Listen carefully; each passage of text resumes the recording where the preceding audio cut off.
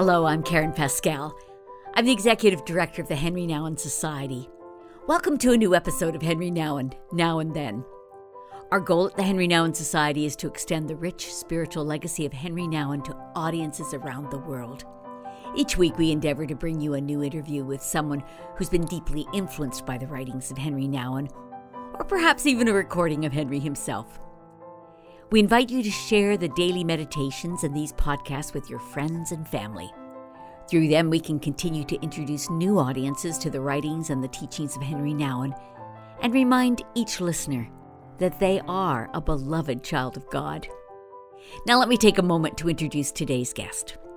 Today on this podcast, I have the pleasure of interviewing Lisa Harper.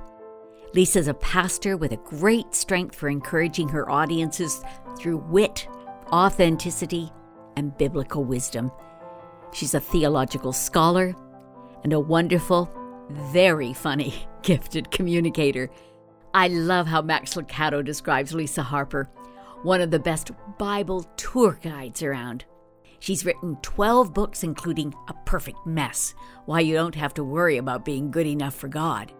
Lisa, you are known for combining solid biblical teaching with comedic wit and masterful storytelling. I see some of this reflected in the titles of your books such as The Sacrament of Happy, Untamed, and so many other good ones. Lisa, would you please introduce us to the Jesus you know? Oh, my goodness. He's so kind. Karen, so compassionate, so kind, so accessible. Yeah, I grew up in church.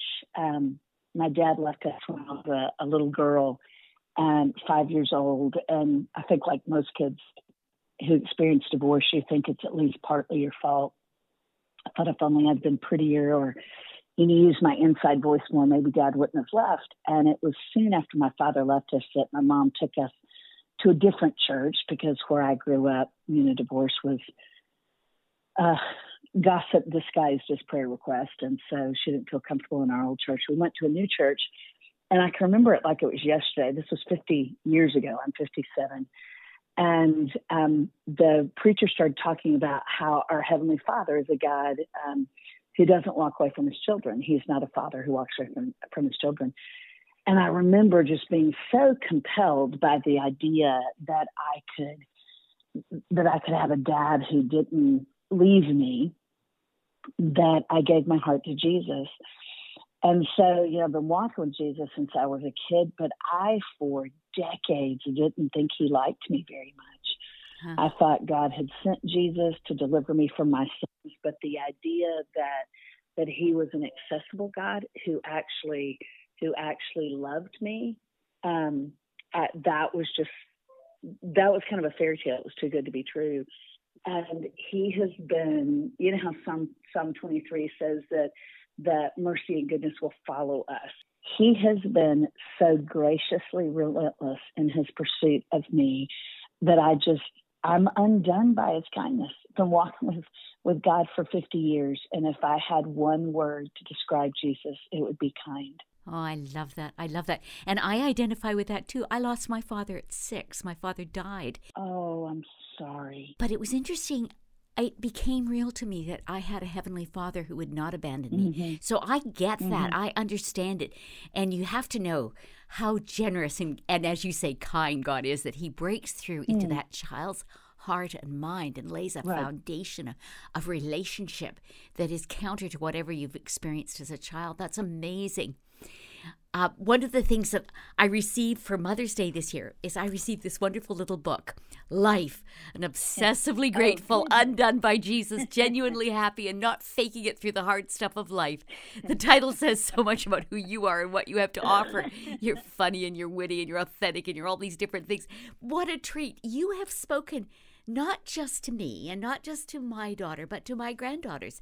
They happen to enjoy you. So wow. I just want you to know you're kind of generationally linked to all of us. Goodness, Karen, that's so kind. I can't believe that. I'm always surprised, gratefully surprised that God has allowed me to both hold a microphone and a pen and talk about him. Because, I grew up thinking you had to have it all together.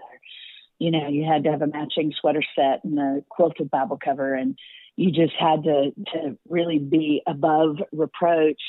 And I am more of a hot mess. I can tell you more stories about where I've gotten it wrong, and God has redeemed me. And I'm not trying to act like sin is no big deal. I told somebody the other day that if sin was no big deal, Jesus could have just done, he could have just done, gone to after school detention, wouldn't have had to go to the cross. Sin is a big deal. So I'm not trying to make light of the sin in my life or mistakes I've made. But it took me so long to really believe that perfection wasn't a prerequisite for relationship with God. And so the fact that I get to tell stories about Jesus, I'm still pleasantly surprised anybody besides my mom reads them. How did you get past that perfection being a prerequisite? Mm-hmm. Take us on that route. Yeah, God's patience. I was really dutiful. Like I said, I didn't believe that God could delight in me when I was younger. I knew He had saved me from my sins, and I believed as best I could as a kid that He wouldn't abandon me, although I certainly struggled with abandonment issues on into my teen and early adult years. But I think it was just being honest about my own life. When I was really honest about, boy, I keep struggling, or I was very attracted to abusive men when I was younger because I kind of creases of molestation on my heart, and so that was a real draw for me. And so when I would get free of yet another toxic relationship, I would think, oh my goodness, God just keeps pulling me out of pits that I've dug myself, and carrying me to a new place. And so it was really His grace that enabled me to kind of let go of my own preoccupation with performance. Thomas Chalmers writes about the expulsive power of the new affection. And he talks about how the closer you get to Jesus, that intimacy with Jesus, our desire to really, and Henri Nouwen talks about it so amazingly, our oneness with Christ, our intimacy with Christ. Well, as you get closer to Jesus, that love for Christ crowds out the lesser affections. And I think that's what happened with me. Just the more and more I believed Jesus, the more I actually leaned into His affection. I tried for so long to be a dutiful kid, to do the right thing, but I had a really hard time just leaning into His embrace. And the more I kind of leaned into His embrace, almost because I collapsed there, the more it was like, oh my goodness, He doesn't need me to be a good kid. He's not looking for my fruit. He's looking for my faith. And I heard Tim Keller say recently, and it really resonated with me. He was talking about the man in Mark's gospel who says, I believe, but help me in my unbelief, because he's so overwhelmed, worried to death that his son isn't going to make it. And he said that it's helplessness, not holiness, that is the first step to accessing intimacy with God. And man, it took me a long time to get there. But I think I finally failed enough to go, I'm going to quit dancing for the approval of others, and I'm just going to trust that He actually loves me. He didn't just come to deliver me. He came because He delights in me. And honestly, it's Henri Nouwen. It's a few writers that would write about intimacy with Jesus with such authenticity. They didn't write like, here's an acrostic and do this application. It was so much more about spiritual formation and our internal life with God. They became my tutors. I love to read. And so as I began reading things, I think I began realizing, oh, I'm not the only one. I have this ache for intimacy with God, and yet I'm such a mess. And I'd read like the inner voice of love, and I'd go, oh, like, this is true. So God has been so patient with me. It's interesting because when you'd mentioned the inner voice of love, I went back to read it again myself, and I was just, it's a feast. Oh, I want to recommend it to everybody who's listening. And on the back it says, this is Henri Nouwen's secret journal.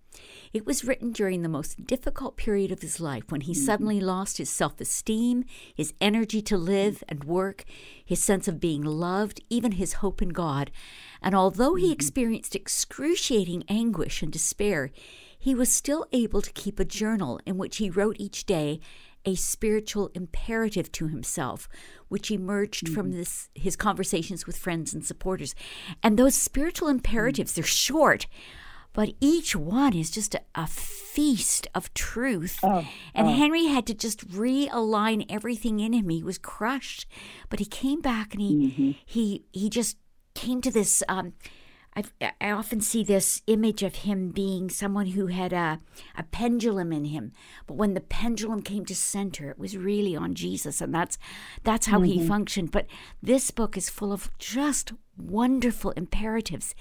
The other thing that's kind of interesting about that time in his life, we often think that's the most unproductive time in our lives, and we're really down.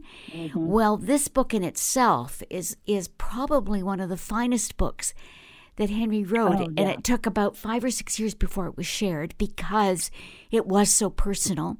And the other thing that got started during that incredibly lost and desperate time that he was going through was The Return of the Prodigal Son, which is his classic, probably most read book by Henri Nouwen. So it's interesting how our dark places, our down places, are places where we actually, God's there and not surprised at all. Right, Anna, and I love that you said in some ways our most fruitful places. Yeah. And I do think our culture tends to equate spiritual success with some type of other success, whether it be you have a platform or you have commercial success. And goodness, now it's been 13 years ago. Karen and I just went through a really, really, really dark season where I lost 2 relationships. My father died and I was diagnosed with cancer, which ended up being not that big a deal, but it presented initially as being a big deal. And I just had always been able to pull myself up by my bootstraps. So I would teach grace, but I've had a hard time living it. It was kind of like wet soap. I couldn't hang on to it. And it was during that season where I felt, goodness gracious, like I just could barely put one foot in front of the other. And God said to me so clearly, I don't think I've ever heard God's audible voice, but when you hear him so loud, it may as well be audible. And he said, Lisa, you've been running from fear your whole life. I'm going to take you to the basement and I'm going to sit there with you in the dark until fear doesn't own you anymore. Wow. And I'd already been to seminary my first go round. I had a master's in theology. I knew just enough Greek and Hebrew to be dangerous. I'd been in vocational ministry for 20 years, but I just hit rock bottom. And it was during that season, not unlike what Henri describes. I'm not saying I went through as much grief as he did. That's all relative, but it was my own dark night of the soul. And it was about 6 months of, I couldn't get out of bed in the morning without saying the name Jesus out loud. I had to speak his name to kind of give my heart just enough oomph to swing my legs over the side of the bed. And I've never been, I've always been kind of one of those good girls. I push through. Even if I'm sick, I'd take a Tylenol and go volunteer at the homeless shelter. I've never been classically weak. And I think that was one of my biggest failures as a Christ follower was I didn't know how to be needy with God. And I wasn't honest about places where I was really, really broken. And it was that really dark season that changed the topography of my heart. That's when I feel like I really learned to be honest with the Lord, to lean into the embrace of Jesus. I didn't have anything to bring to the table. I couldn't say, here's my potential, breathe on it, Holy Spirit. I had no potential. And he just brought vibrancy out of void. He's so kind. So knowing that he wrote this in one of those seasons where from what I understand, he didn't expect it to be published. And yet, boy, it has encouraged, I would imagine, millions of people at this point. Yes, it's interesting because I think it was people who had gone through valleys, his dear friends who shared those passages, who went, this is really good. This is important. This will help others. And so they persuaded him to bring it out. You know, sometimes you wonder if the intimacy of your struggle is just too raw and too private. Right. But in a way, it goes back to being the wounded healer. You can put your wounds out there and realize they can help others. Take us back on the recovery journey, because I bet you have shared that with many. What did God give you at the bottom of that valley that has never, never left you? What's there that you've learned? You know, I think I won't even go so far as to say I've learned it. I'm not fixed. I'm freer than I ever had the faith to pray for. But I feel like I'm still in the procession of learning so many things about God. What I began to learn is that his presence satisfies my soul more than answers do. And some of the places I was wounded when I was a kid, I was pretty self-protective. I presented as the super friendly extrovert, but I was hiding, a lot of pain. And I would think, if only I could figure this out, or if only I could get the answer to this, thinking almost that life was, kind of linear. Like if I get to this point, I won't have sorrow anymore. I won't have anxiety anymore. And he just has gently tutored me to the place of beginning to understand it really isn't about getting my questions answered. It's about being satisfied in his presence. And he really is enough. I mean, Karen, I think there was a corner of my heart, even in my, I'd say 30s and early 40s, where I was an emotional agnostic. And so I could, spout all kinds of theology. But there was a corner of my heart that was really afraid that God, two things. One was that I wasn't good enough for God. The second one was that maybe God wasn't enough for me. If all I had was God, would I actually have hope and be satisfied? I thought I needed somebody with skin on. And he, in that season where, I had nothing but God, his presence was enough, and more than enough, more than I'd ever hoped for. And that's what I feel like he continues to teach me. I got to become a mom through the miracle of adoption. I've had my little girl home from Haiti for 7 years. She is, I could talk to you for 50 podcasts about her. She's the most amazing kid. She's just, of course, all our kids are miracles. I always say my kid is the most amazing kid in the world, but she's tied with yours. So they're all such miracles. But I tell people pretty often who will talk to me about adoption and, they're just can't wait till God gives them their child, or they're pregnant, can't wait, or they're still in infertility and just thinking, if only I could have a child, I'd be satisfied. And I'm like, Missy, second to my relationship with Jesus, Missy is the greatest thing, greatest gift God's ever lavished me with, but she is not my hope. Missy's not the reason I get up in the morning. Jesus is. And I'm so thrilled I get to be her mama. But, her shoulders can't carry the weight of my emotional expectations. Jesus is the only one who can give me wholeness and that kind of supernatural peace. And I am still learning that. I was hospitalized with COVID. I've been home from the hospital for a month now. And it was, I had one night when they weren't sure they were going to be able to stabilize me, and overheard some of the medical personnel and realized, I was having a brush with death. And I've always been physically strong, and, I've raced mountain bikes and ride motorcycles and snowboard. So I'm a risk taker, but I've never been hospitalized because my body was weak. I might have been in an accident, but it wasn't because I couldn't breathe. And there was a moment that first night when I realized, oh, wow, I might not get out of here. Wow. And it was such an interesting thing, because I felt such peace with God. And I thought, wow, this is what peace with God feels like. I'm not afraid to die, even though I'm 57.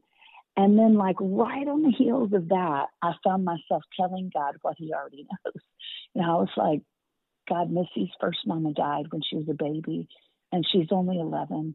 And I don't know if her little heart could handle, being orphaned a second time. And so you can take me whenever you want to take me, but could we just wait until Missy's a little older, until she's a young adult? And I thought, what in the world are you doing? You just dingbat. Here you just had this wonderful peace with God. You trust him. And on the heels of that, you're telling him what he already knows and essentially telling him, I need you to be good with regards to my daughter.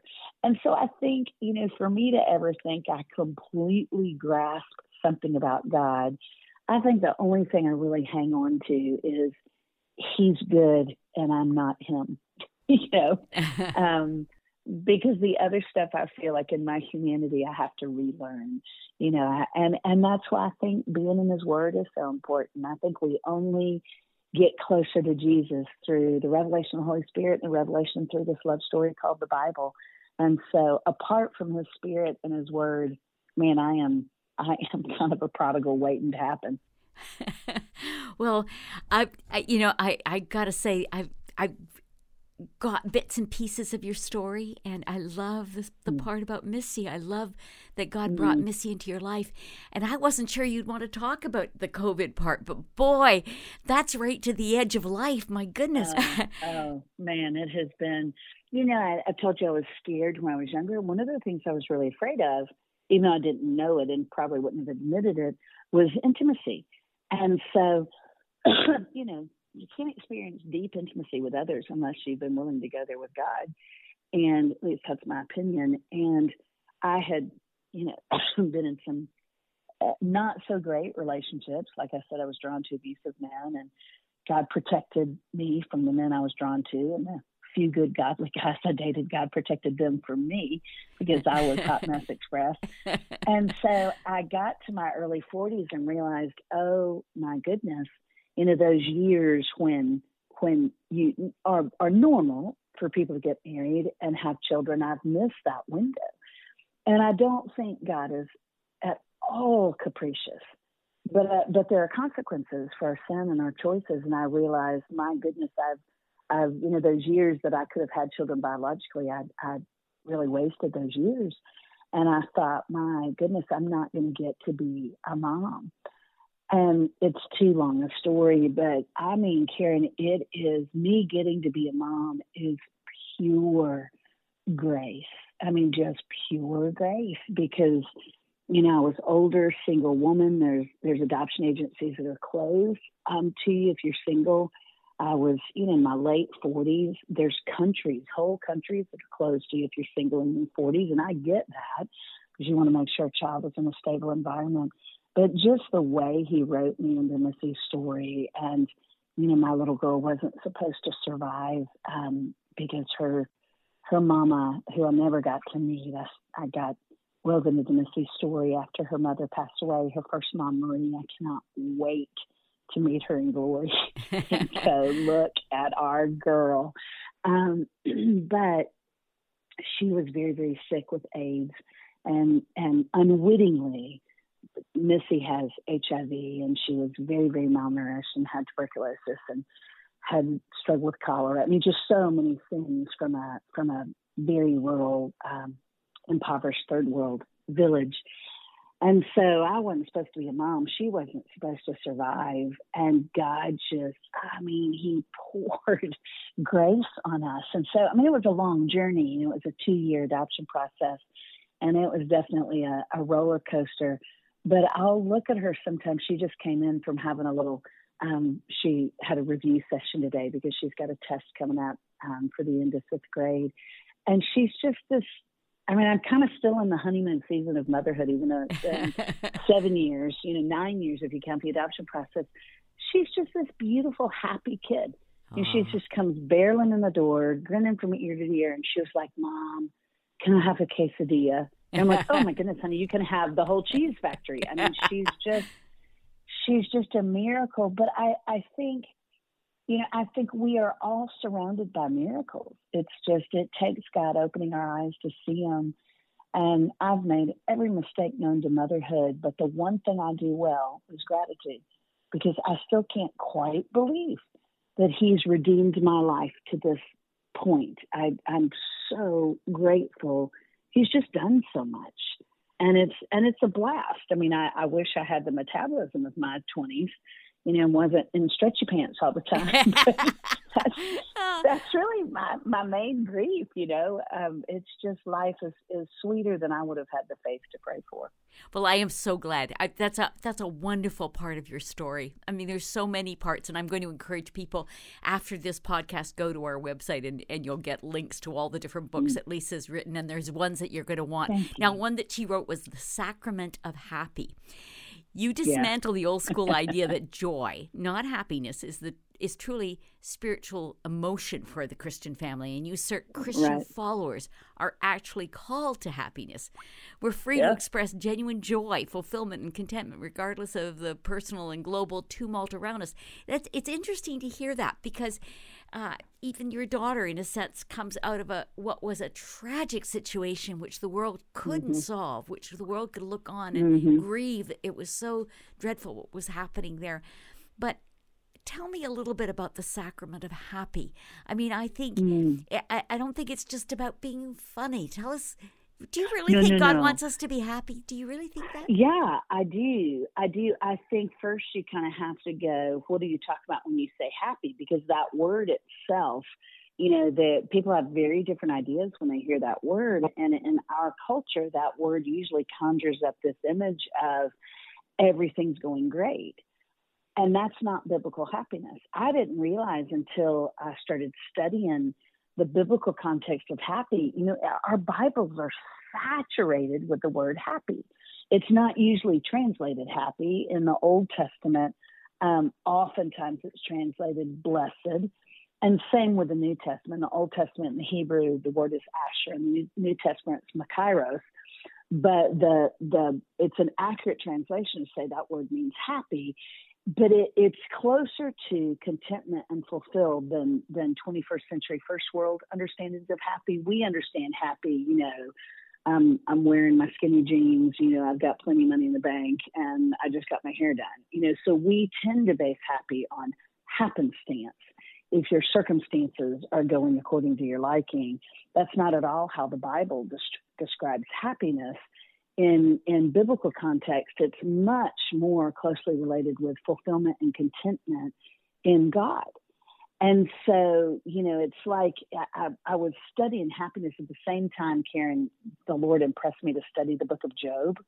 And I was like, oh, you're kidding me. I mean, I have avoided Job like the plague, because it just seems like the saddest book.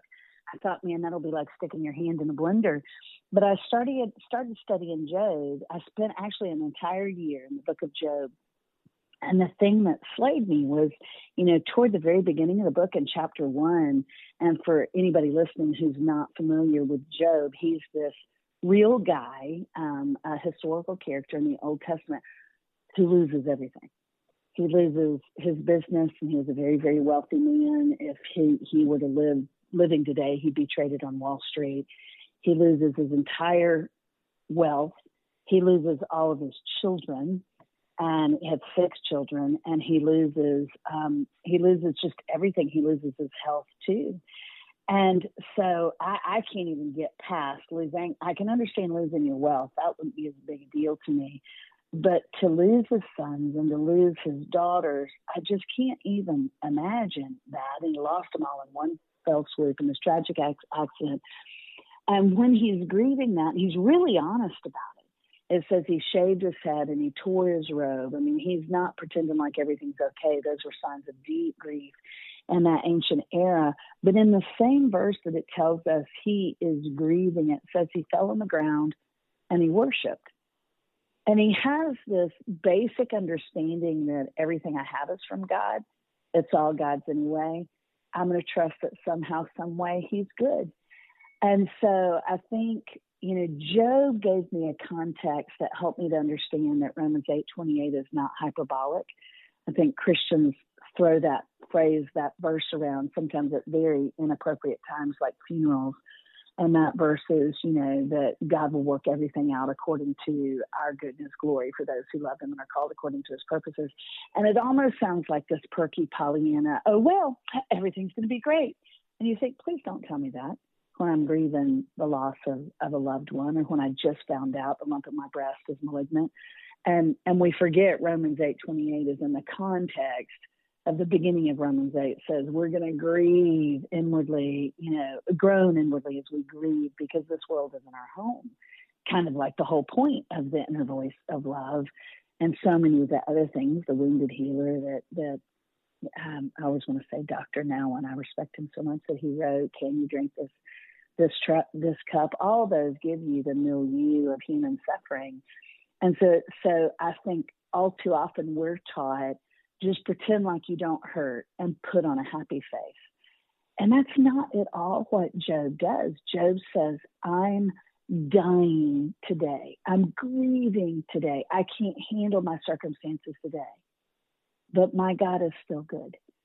And that's Romans 8:28. It's, you may be groaning today, but God is still good. It's just we're so human, we can't see beyond time and space. And I think that's what Henri Nouwen writes about so beautifully, is that there's something about not thinking that suffering means God is mad at us. He's not a unibrowed librarian waiting to smack us over the head if we step out of line. He is always kind. He's always good. Sometimes life is really hard. And to me, true happiness, biblical happiness, godly happiness is to go, even in this, my God hasn't abandoned me. I lost 2 adoptions before Missy. And one of those was heart-wrenching, because I lost the adoption 4 days before I was supposed to bring the baby home. And I mean, Karen, I felt like my heart had just been torn in two by a sword. I wasn't sure I'd ever be able to get my heart back again in one piece. I was devastated. And it was 2 weeks after that I got the call about Missy, asking if I'd be willing to step in the process with Missy. And I don't for a moment think that adoption loss was divinely causative. There were some just really horrible things around it. So I'm not saying, oh, God took one thing, will take me another. It wasn't like that. But because our God is good, something that was really painful and really horrible. And it wasn't his will. It was part of the fall. But he still used that to kind of plow my heart up, to prepare my heart for this 2-year journey of adopting a child that doctors told me she didn't even make it through the adoption process, that she would pass away. And so God doesn't, I think most of the pain we walk through is because of the fall. We live on a broken planet that is marred by sin. But God doesn't waste pain. He's really, really kind. And if the grief he allows us to wade through, if we will accept it, not as, I'm not saying we're masochists and say, oh, please hurt me more. But if we go, okay, I don't understand this, but I'm going to keep my heart in the game and trust that somehow, some way he'll use this, I think it fuels our compassion. And I think our world needs to know that God is good. And our world also needs to know that people who love God are not going to pretend like they don't hurt. Instead, we're going to be willing to step into a hard place with other people and say, how can I help you? Can I just walk with you as you grieve? I don't think the church has done a very good job at actually walking alongside people who ache. No, I think you're right. And sometimes the only ways that we learn to do that is really come in contact with our own hurt and own it, and somehow invite God to the depths of those places where we are really hurting. I found that this year, one of the great realities that has in a way surprised us, we often asked, has Henri got something to offer to today? And what we have been discovering as people have gone through this very, very challenging year where they are limited in so many things, how much the meditations, the words of Henri Nouwen have been a resource, have been a help. And I've been so glad that we could offer that. I'm glad that his life has a fruitfulness that continues. Here, it's 25 years since he died, but there's this wonderful fruitfulness in those words. And I think they're fruitful because they're so full of honesty. Oh, absolutely. And I think in some ways, people, like you said, because we've gone through such unexpected pain, I think maybe somebody who 25 or 30 years ago might not have been willing to kind of pull back the veneer of their life and go, boy, I'm really struggling. Today, I mean, all you have to do is open your phone and you see suffering, you see anguish, you see some really hard times. So like, again, you have somebody like me who talks about happy and they go, oh my goodness, you are kidding me. She's going to be a Pollyanna. It's like, no. How do we find peace and contentment and fulfillment when the world as we know it is really difficult? I had, at the beginning of the pandemic, about 6 weeks into it, someone very, very close to me committed suicide. And I mean, Karen, it was like, we were already struggling with the pandemic. We had a hard time for a while getting Missy's medicine. I lost a year's worth of work. So like everybody else, I already had kind of the normal disappointment and the concerns. And then all of a sudden, this friend took his life. And I was just like, goodness gracious, you just feel that almost overwhelming. How do I step into this? I'm already sad. Now I just don't really know how to navigate it. And I went back to the wounded healer because I thought if I'm going to in any way help some people of mine who are friends of mine and family members who are grieving this loss with me, how do I stay connected? And, there's that place in the wounded, well, there's every word of that book is amazing, but there's that place where he says, he talks about the tragedy of ministers not being willing to burn their fingers. And I just remember thinking, oh, goodness, because I've been so disappointed in this first month and a half of the pandemic, I'm almost in that posture of trying to shield myself from any more hurt or any more disappointment. And then I thought, oh, that's right. I have to be willing to burn my fingers, to get my hands and my heart burnt, because that's what we're called to be as Christ followers, as agents of reconciliation, as wounded healers. And so I think, I'm only 57 years old, so I'm still wet behind the ears, when it comes to wisdom. But I feel like his books are more pertinent now than ever before. Well, I am delighted to hear you say that. That means a lot. It's funny. I look for, interestingly enough, when I became the executive director, I was eager to hear, was Henri Nouwen's name still in the spiritual conversations of the day? Mm-hmm. And I just want to say to you that actually I found you because you're one of the people that's in the spiritual conversations of the day. And so I think that's a really important thing to realize, that you're speaking. And we would all rather not have lives that, are marked by wounds and marked by mistakes. Right. But somehow when you can take those and you can offer them up because God has come into the midst of them and made himself so real in the midst of that you have something really wonderful to offer. I saw a beautiful quote on the back of your book, Untamed, and you wrote, Untamed.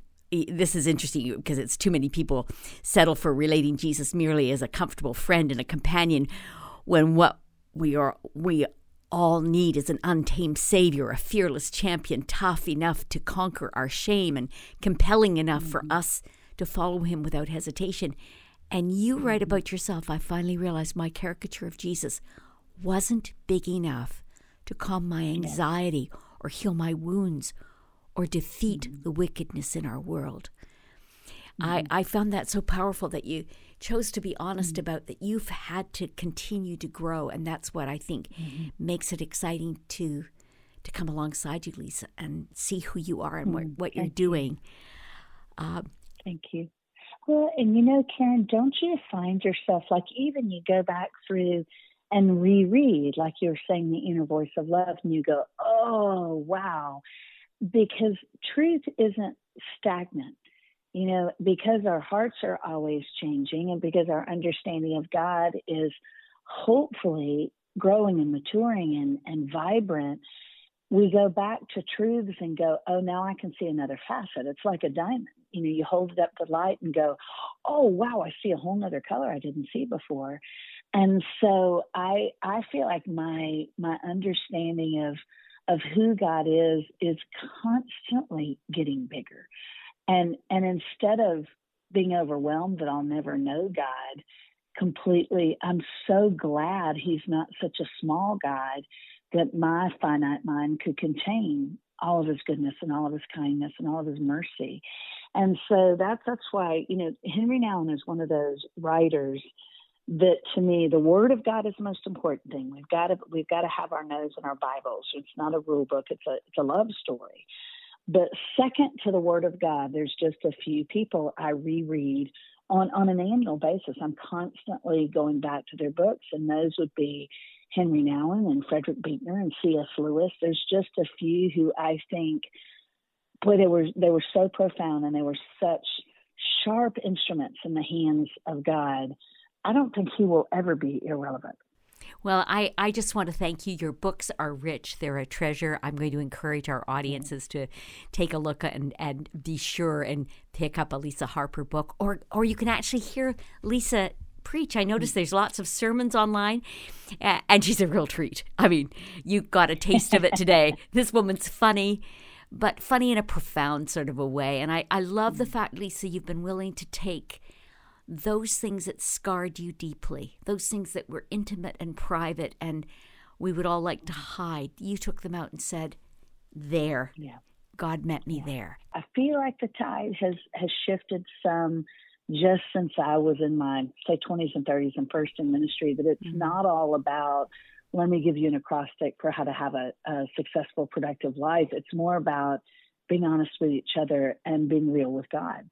And again, that's why I'm so, you know, when I first, Karen, started reading Henri Nouwen in my, I'd say probably late 20s, I couldn't understand even what he was saying. I just knew I needed it, but I was such a poser. I wasn't honest enough to apply a lot of his stuff, but it gave me something to go, oh, it took me years, I think, to really, I think and I'm not saying I'm even there yet, but to begin, for my heart to go, okay, that's me, or I'm not afraid anymore. I mean, if you could see my copy of The Wounded Healer, and this is probably my 10th copy because I'm always giving it away, it is coffee stained and wrinkled and just so, you know, just you're like, looks like it's been hit by a truck, because I've just gone back to it time and time again. And you know that in Inner Voice of Love, the Control Your Own Drawbridge? Yes. Oh, yes. That changed my life. Yeah. I mean, it is not too strong to say it changed my life, because I was such a people pleaser. And I didn't know we were even allowed to control our drawbridge. I thought everybody came in. And that continues to be, I continue to use that as I teach, as just a framework for here's what that looks like. It doesn't mean you let everybody into the innermost sanctum of your heart. You know, God doesn't say you have to do that. You have wisdom on who you're completely, you know, intimate with. But I'm just so tickled I got to talk to you today, and I hope to meet you someday face to face. So grateful that you took time to meet with us today, and I wish blessing on you and good health as well on you and on Missy. May you be well. Thank you, Karen. Thank you for listening to today's podcast. Lisa Harper is so full of wisdom and wit. If you enjoyed this podcast, share it with your friends, and we'd be grateful if you'd take time to give us a thumbs up or a good review. For more resources related to today's program, click on the links on the podcast page of our website. You'll find links to anything mentioned in today's podcast, as well as book suggestions and links to sign up to receive our free daily Henri Nouwen meditations. Thanks for listening. Until next time.